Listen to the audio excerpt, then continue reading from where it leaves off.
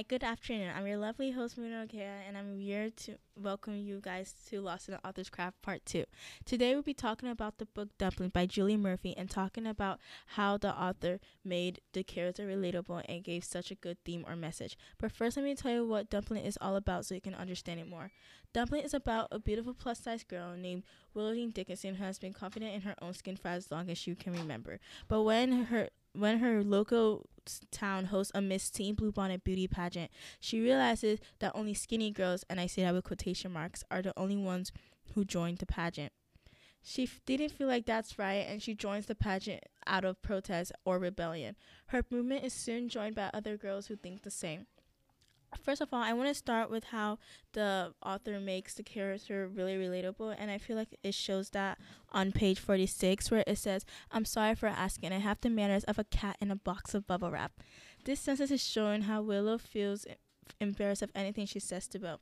I feel like that's really relatable because I feel like a lot of people have talked to someone they like and feel scared or embarrassed of anything they say.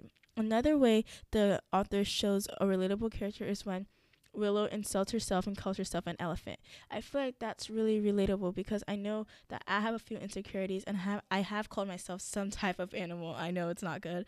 And that little part in the book represents um how some girls or some boys feel about their body, which is really good because that part in the book lets girls or boys know that they're not the only one people who put themselves down. I really feel like it should not be a thing that girls or boys should put themselves down or call themselves names, but the author helps. But like it is a thing that happens, and I love how the author shows that with Willow. I love how the author makes us understand the way she feels about Bo, like how she describes everything she feels anytime they have an interaction. And I feel like it really proves my point on page 7, where it says, "A heat burns inside of me as it rises all the way up through my cheek. I run my fingers along the line of my jaw as my feet sink into the concrete like quicksand." It is talking about how she feels so squirmish and like around him and scared around him. And I feel like a lot of people can relate because when like they like someone and like they talk to them, they get really like scared or embarrassed or like they watch what they say, and like I feel like it really shows that in the book. And now I really want to like jump into how the author sent a really good theme or message in the book.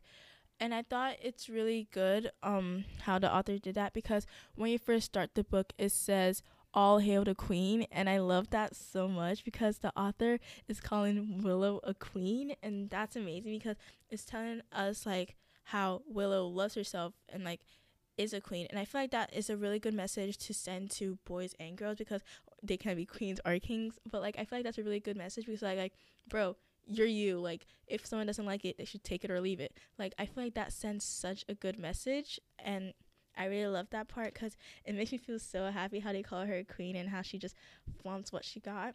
And like she is a queen, and like and want like the author is telling everyone to know like they are a queen. Another way the author shows another way the author like sends a theme or a message is on page 366, where it says, "I am Dumpling and Willowdene. I'm fat, I'm happy, I'm insecure, I'm bold."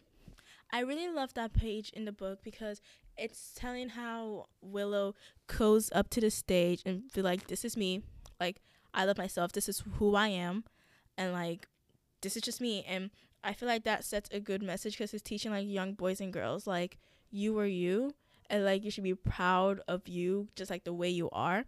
Like I don't like how Willow really calls herself fat, but she is owning that she is beautiful and like bigger or like bigger than most girls or some girls, you know, not really most girls. But I do love how the author really does that, and it really makes me happy that she does that.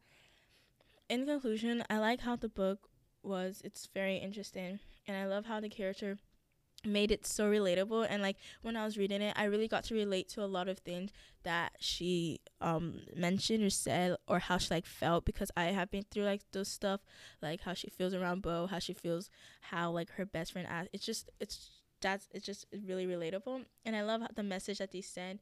It's really good. Like you should love yourself no matter what. You're amazing, and you're just you. And that's a really good message, and I love that so much. And I just love this book, and I think y'all should read it. Thank you for coming with me to Lost in the Author's Craft Part 2. I'm so happy to do this. I was so happy to do this. I'll see you guys next time. Peace out.